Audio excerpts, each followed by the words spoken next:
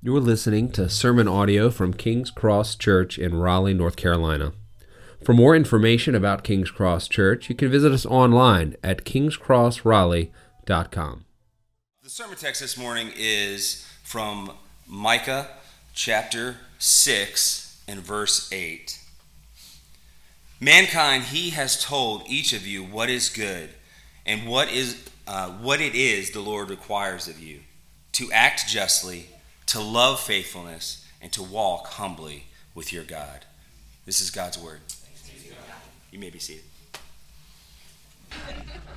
All right.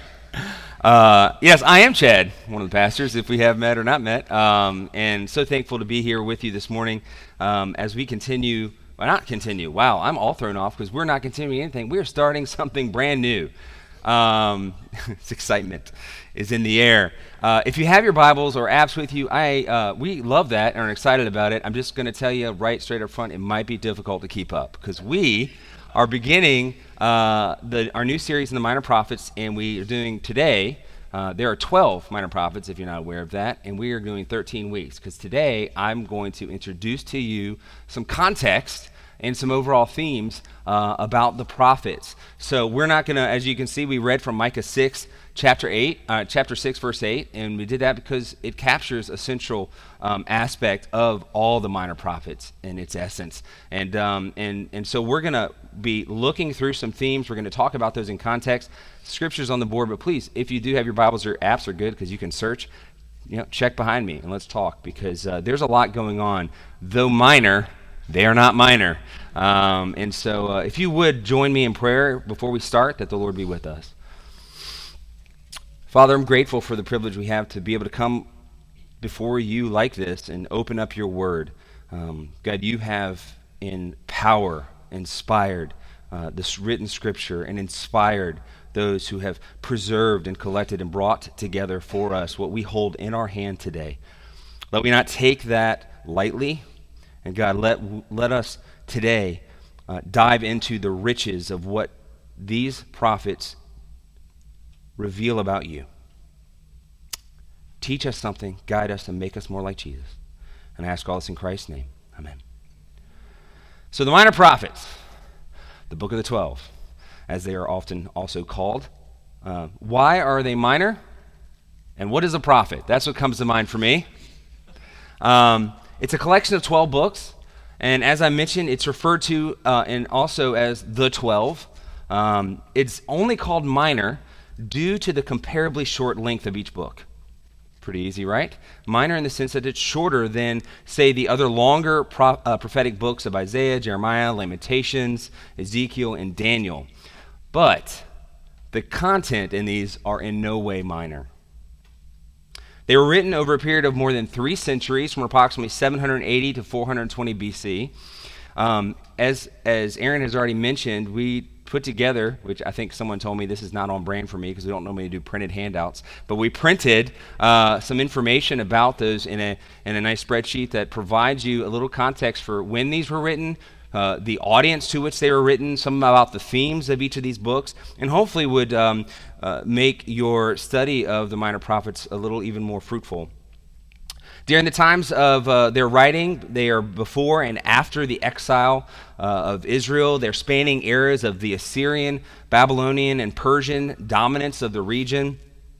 And when you hear the word prophet, you might only think of foretellers of the future. That might be something that comes to mind, maybe someone who tells the future. But really, the prophets spent just as much time, if not more time, forthtelling.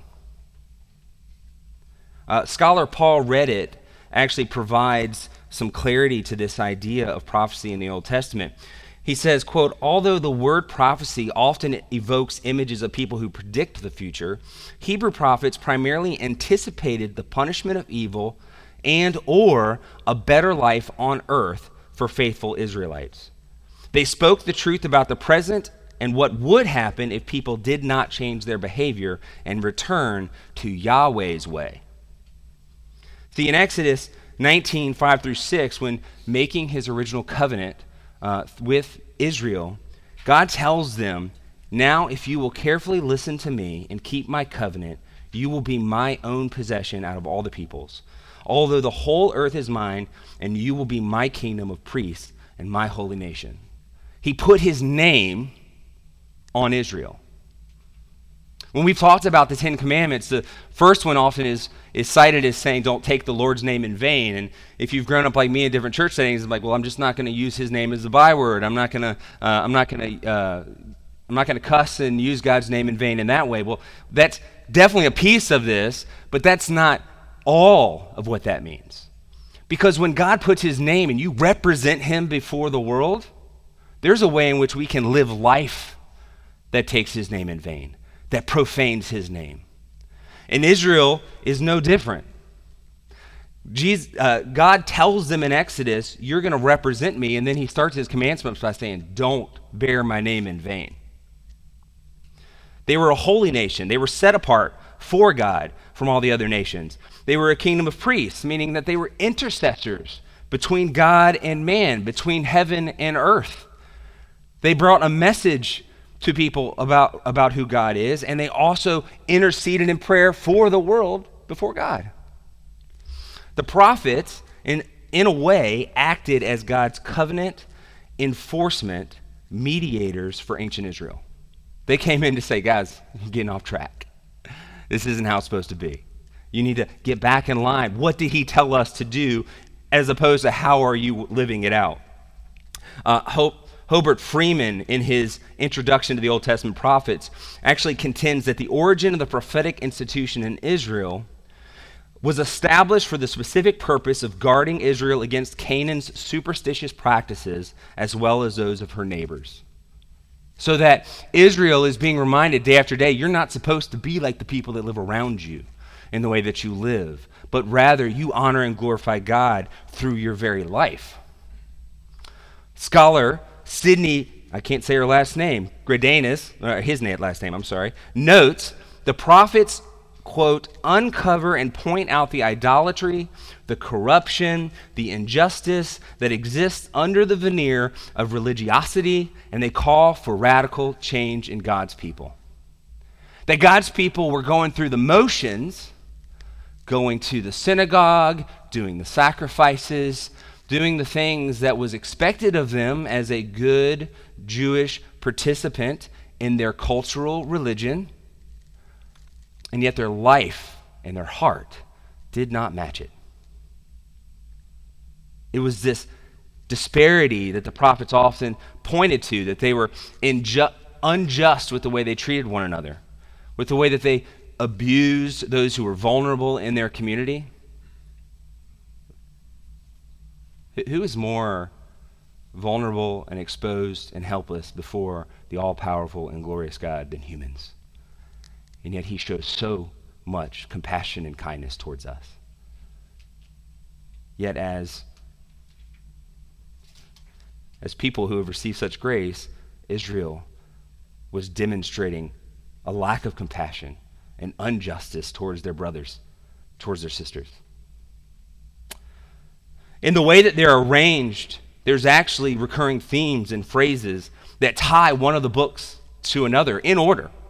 They run themes throughout. Drawing from an essay that Richard Anfor wrote about this, he says that Hosea's vision of agricultural blessing as a reflection of future restoration is then linked to Joel's observation about agricultural destruction in a disastrous locust plague. Joel's anticipation of the Lord's one day roaring from Zion, he uses the phrase roaring from Zion against the nations, defending his people, shifts at the opening of Amos to the Lord roaring from Zion in judgment against his people. The concluding visions of Amos has God restored, possessing the remnant of Edom, inferring God's adoption of Gentiles into his own, bringing the remnant of Edom, those who are non-Jewish. And Obadiah follows with God's judgment against Edom, culminating in the house of Jacob possessing everything that Edom owned. Obadiah and Jonah are linked because they both speak to the Gentile nations. The messenger sent in Obadiah proclaims judgment on the Assyrians and on Nineveh. Jonah is sent to preach repentance to Nineveh.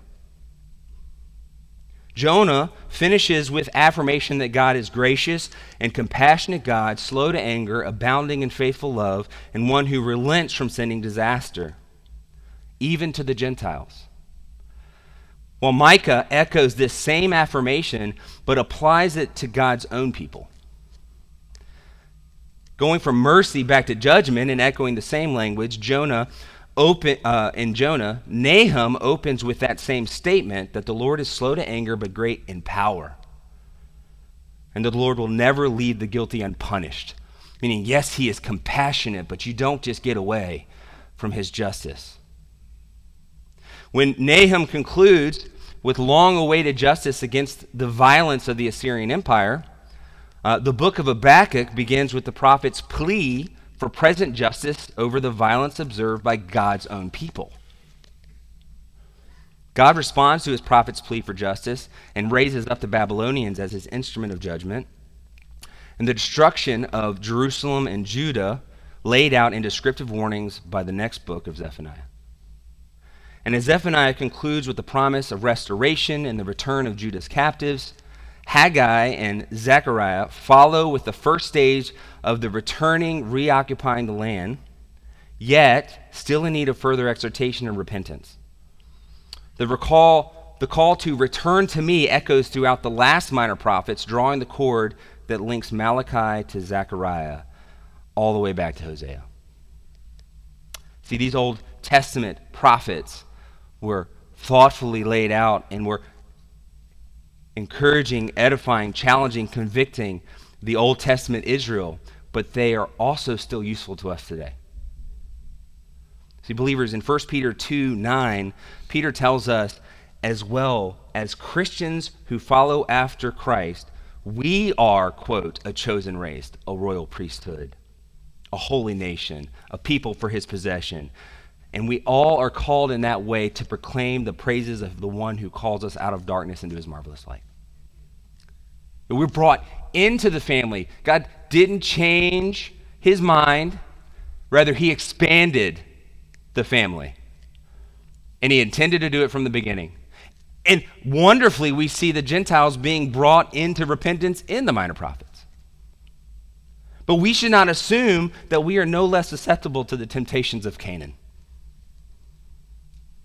Yeah, guys, just because we are after Christ and he has promised us his Spirit, I'm sorry, but we can look around this nation at many, many churches that profane the name.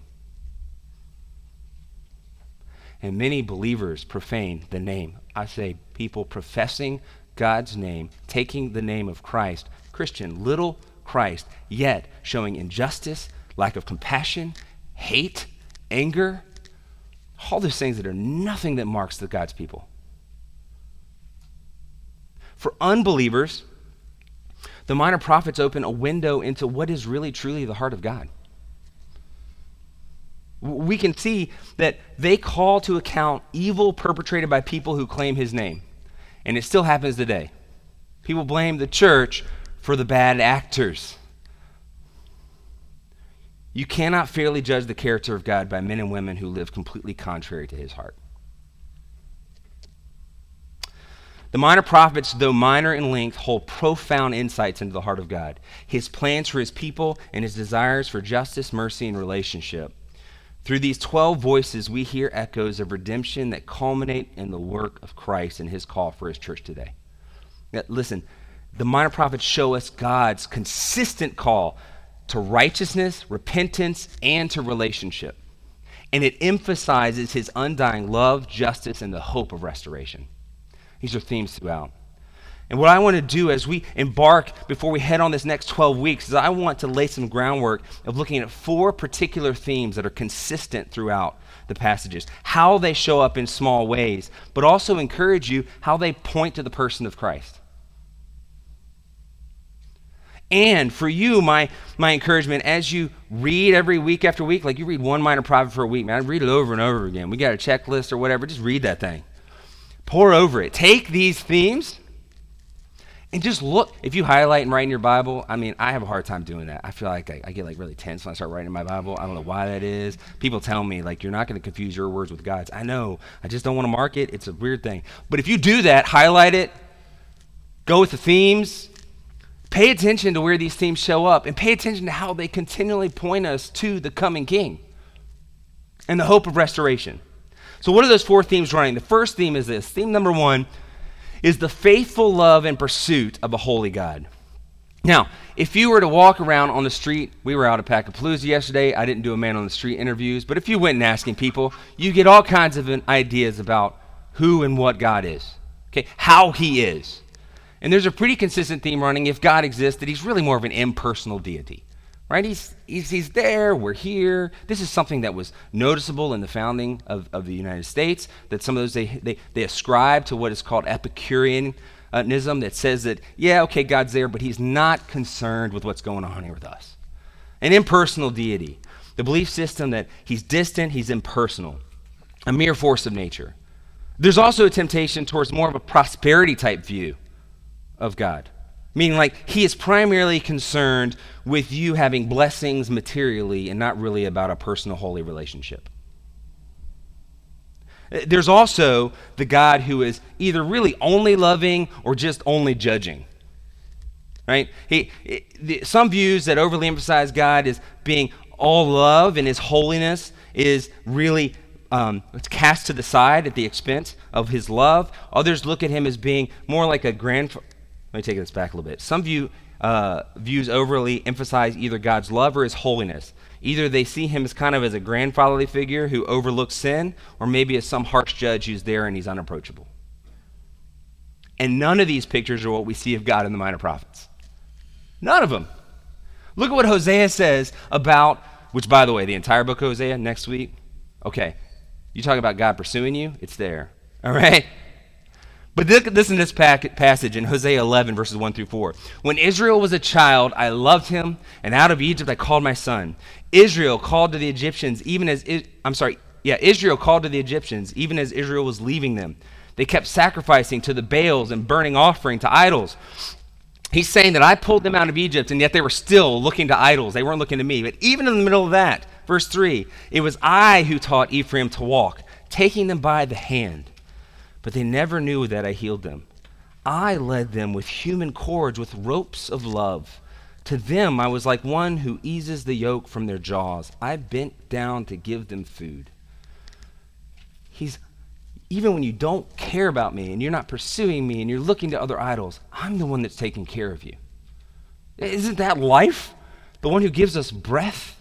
The reason you wake up every day and yet are tempted to go after any other idol in this world, and he yet sustains you. Hosea depicts God's love for Israel as profoundly tender. Cords of kindness, bands of love. Zephaniah likewise looks at the Lord and says, the Lord your God is among you, a warrior who saves. He will rejoice over you with gladness. He will be quiet in his love. He will delight in you with singing. In some respects, I can't help it. Just feel like we're just like God's little kids. You know when your kid comes in and like literally when my child is just learning to walk and they take a couple steps and fall, I'm not like, get up, kid. What is wrong with you? Like that's not our response. Seriously, you've been around for like 14 months. Are you slow? No. Right? When they're first getting their words, you're not like, get it out already. No. Parents, aunts and uncles, brothers, when you see those things happening, you rejoice, right? You're overjoyed. Look what's happening. Look how they're growing. And I can't, in no uncertain terms, think, is I like, oh man, I'm just getting something new. God's like, man, good job. I love you. You're doing so much better. It's taken a long time, but I love it. That's how Zephaniah portrays him. He will delight in you with singing. It describes God who's not only loves, but he rejoices over his people. It's intimate, it's up close, it's personal. And even more than that, as we look at those pictures, we see that Jesus embodies God's love and pursuit. So we go from the God who loves and pursues, and we see that It foretells Jesus in that he fully embodies God's love and pursuit. Hosea pursued his unfaithful wife. I'm telling you what, that's the book of Hosea. He marries an unfaithful wife, and he has to go after her like crazy. And God says, that's your prophetic gift. That's not a gift I want. But Hosea bore that burden to give us a picture of God pursuing us even in our unfaithfulness. But in that same way, Jesus came to earth pursuing humanity with relentless love. He came not to condemn the world, John 3:17. We're maybe familiar with the end zone verse of John 3:16. God so loved the world that he sent his only son. 3:17 says that he did not send his son into the world to condemn the world, but to save the world through him. That God not only pursues them as he sends his prophets, yet he sends his own son for salvation. Literally, we see the prophetic word that the Messiah will come, and we'll call him Emmanuel, which means God with us. Quite literally, he tabernacles, he pitches a tent with us. If you do or don't like camping, there's nothing quite more personal than getting together with other families in a tent. Okay, you'll learn about each other real quick, and it could go either way. But God connects with us in Christ. He's not impersonal. He's not far away. And friends, if that's the way you've been picturing God, that he's not altogether concerned with your life, he loves you and rejoices over you and wants to know you. And I hope that warms your heart to know that the one who created all things has a personal desire for you to know him and for him to know you. The second theme that runs throughout the Old Testament prophets, the minor prophets in particular, is the call to righteousness and repentance. There can often be a case where we look at the love of God and we might really take that on as a cheap grace. It's a language that's often used. Contemporary Christians might have a perspective that underemphasizes the need for repentance, focused only on God's grace and missing the real transformative power of turning from sin. Meaning that if we were to take the theme of God pursuing and loving us and just say, cool, God, I'll do whatever I want to do now, then we don't truly understand the cost of that grace. Zephaniah 2:3 says, he calls to his people, seek the Lord, all you humble of the earth, who carry out what he commands. Seek righteousness, seek humility. Perhaps you will be concealed on the day of the Lord's anger. He's saying a heart that really knows God doesn't pursue after unrighteousness, but desires to be right before him and trust in him. It's a constant call throughout. I can't even call all of these to task because it's regular the prophets are asking people to come after righteousness. And he also calls them to repentance, because we can get legalistic about this, can't we? There's a difference in repentance and living a life to just try to please God.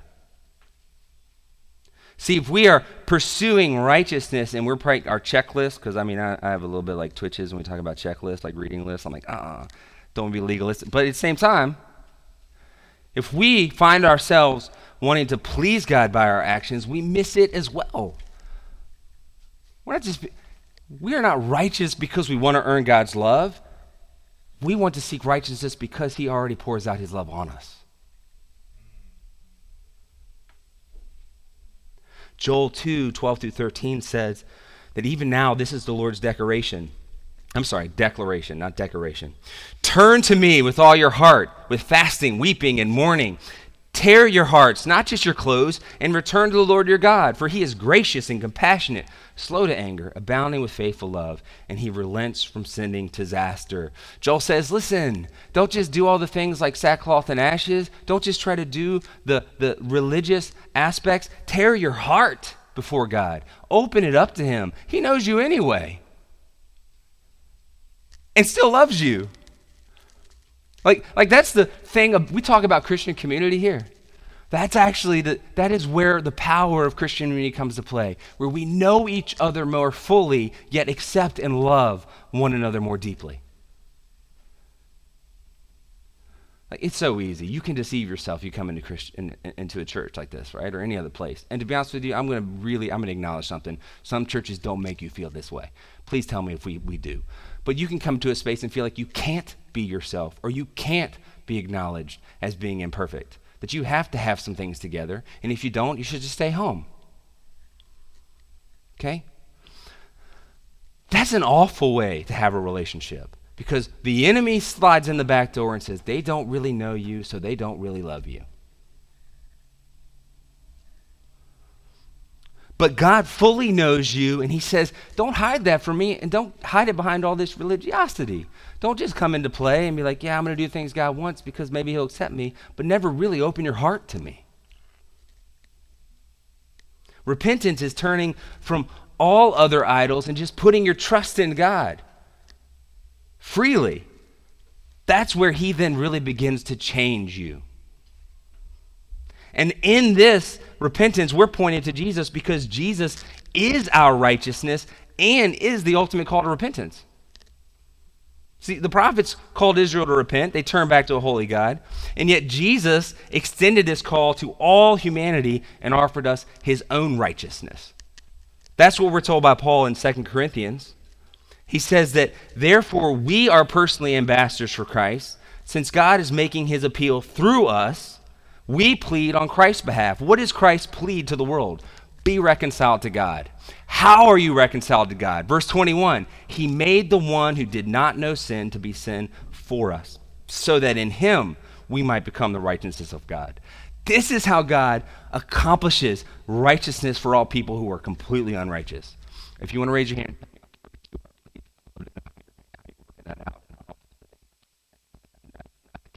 We know this. If you think you're perfect and you think you got life down, ask your relatives. They'll tell you otherwise, okay? I'm just saying, my family is under no impression that I am righteous and of myself. Yet God looks at imperfect people, pours out his love on them, calls them to righteousness, and then changes them through Christ.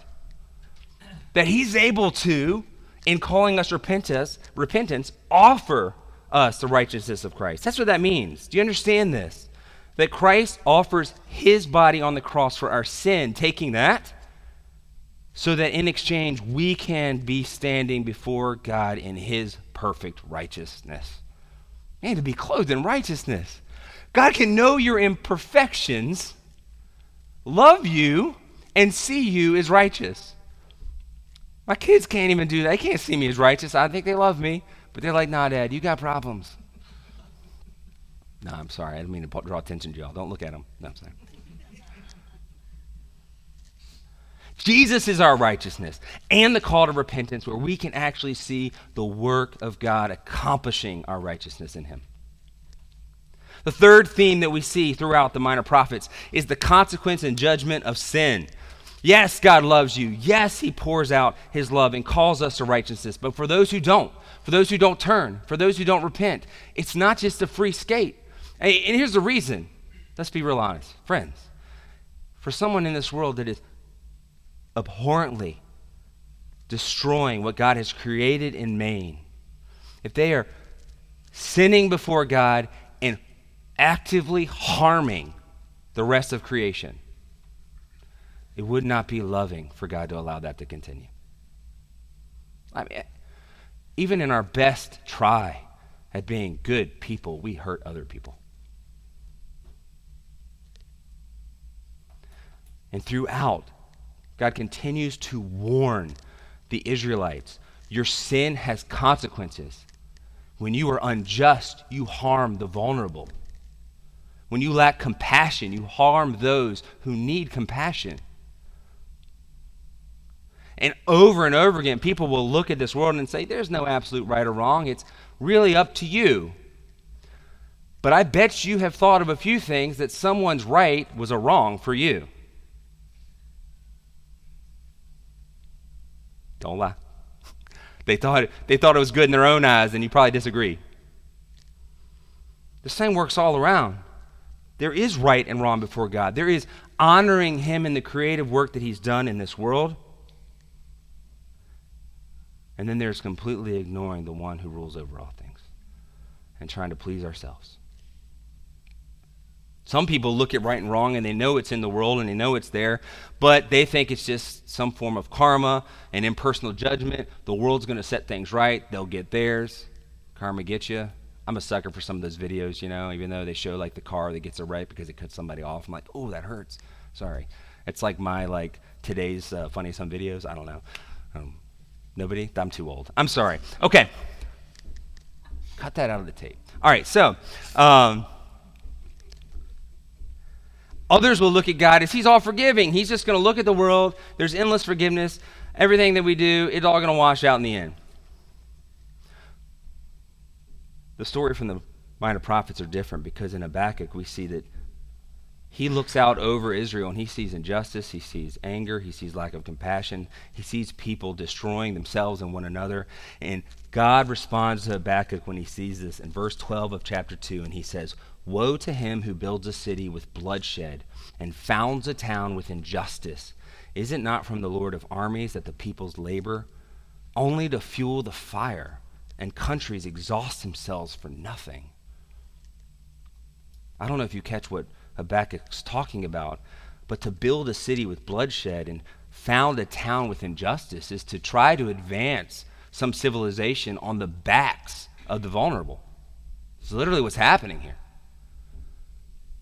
To build a city with bloodshed, what is that more than to harm people just so you can get ahead?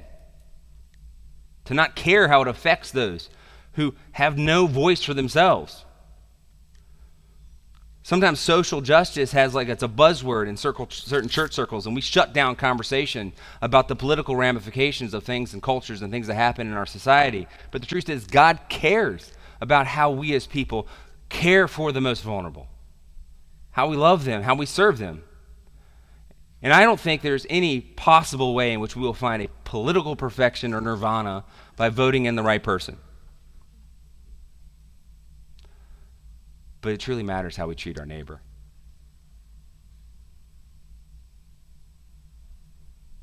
Matter of fact, this language that is used, it says, "Woe to him." Woe doesn't carry the weight that it does in the Old Testament, I'm telling you. It's a curse.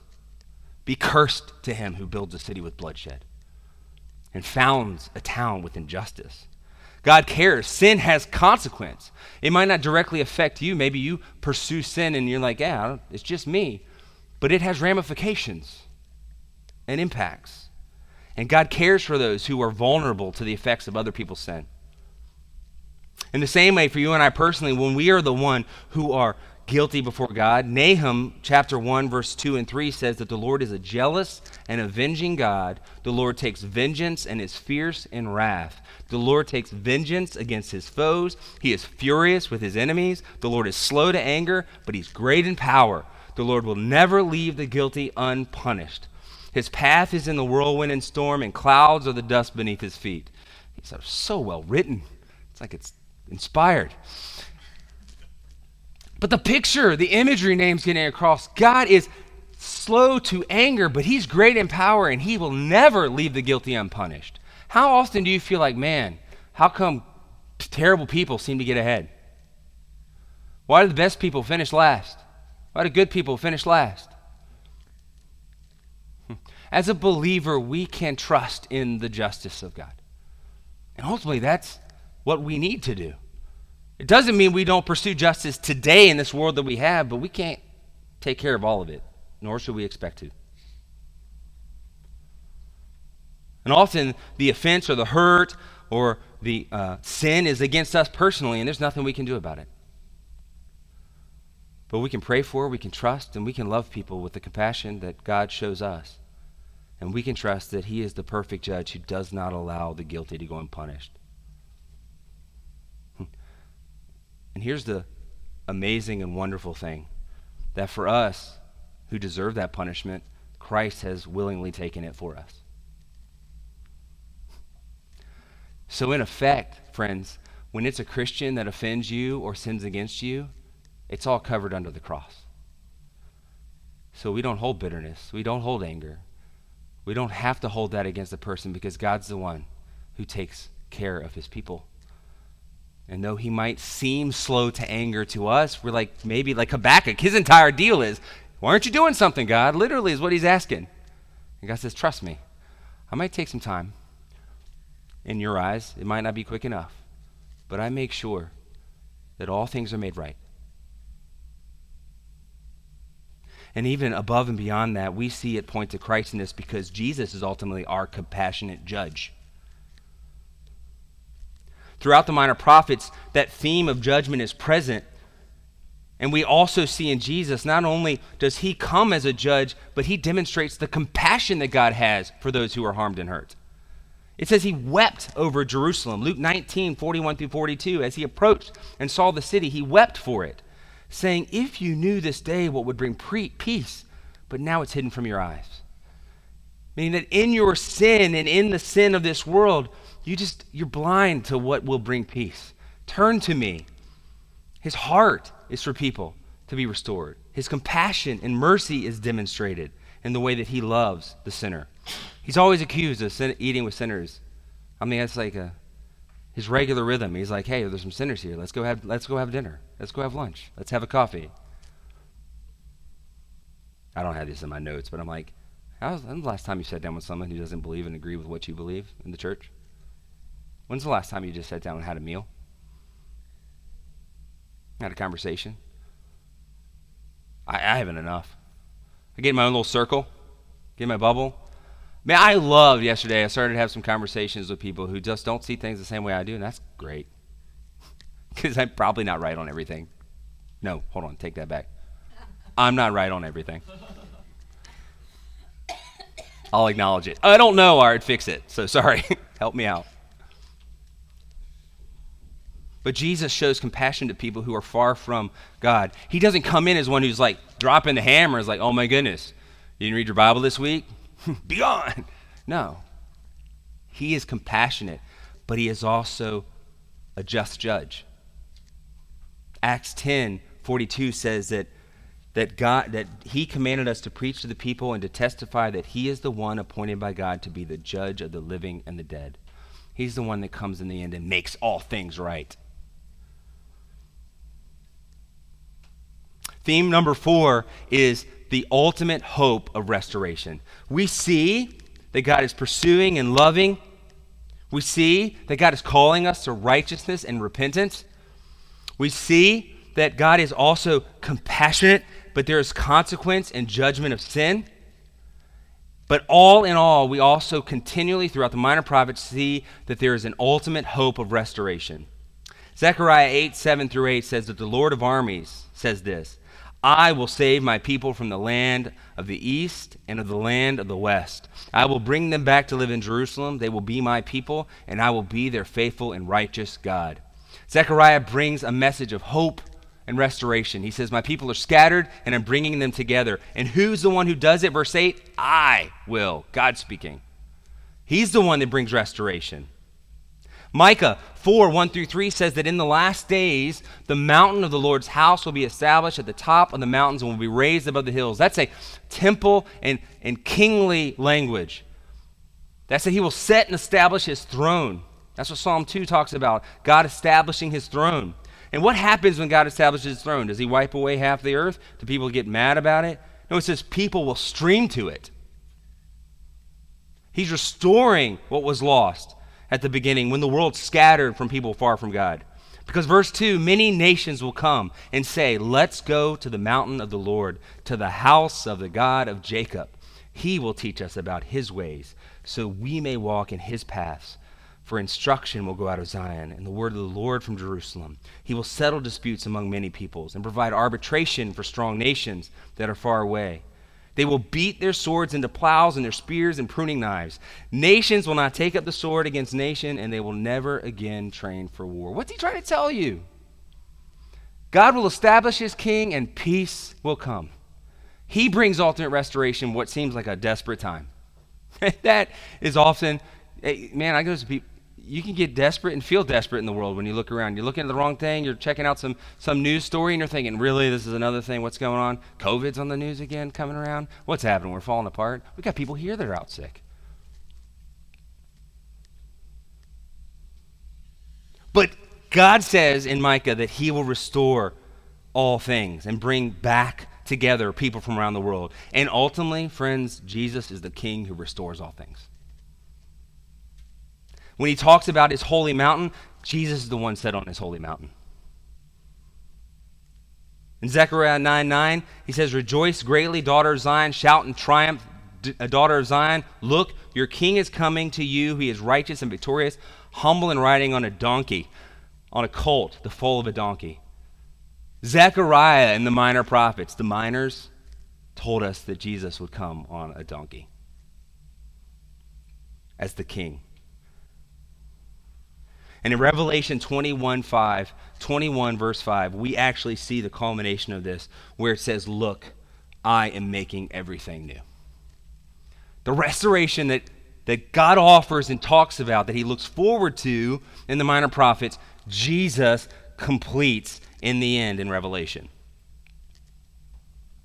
The minor prophets collectively spotlight God's relentless pursuit of his people, even in their waywardness. And for us, brothers and sisters, how often, that's why I resonate with that song so much, where I often wonder, Lord, now see, I should have this in my notes, Aaron, before I start saying it, because I can't remember the lyrics to this song. Sorry, never mind. Man, there's a lot happening today. Over and over again, Aaron says, "Stop talking, shooting from the hip. You just got to go with the notes." I'm like, I know. Even in their waywardness, and we're so off, we are to wander. Temptation abounds. But we see God's heart for justice, mercy, and relationship, and we're drawn to the ultimate fulfillment of all those things in Christ. And there's a call for us as the church, friends, to be the bearers of this message. We bring the message that God has accomplished what he is calling and talking about in the minor prophets for us today in Christ. And we listen to these ancient echoes of redemption. And my desire for us is they will resound fresh and new for us today. That as we go through the books of the minor prophets over the next 12 weeks, that you will continue to see in these themes that are present, that they are regularly pointing us to Jesus Christ. Pray with me.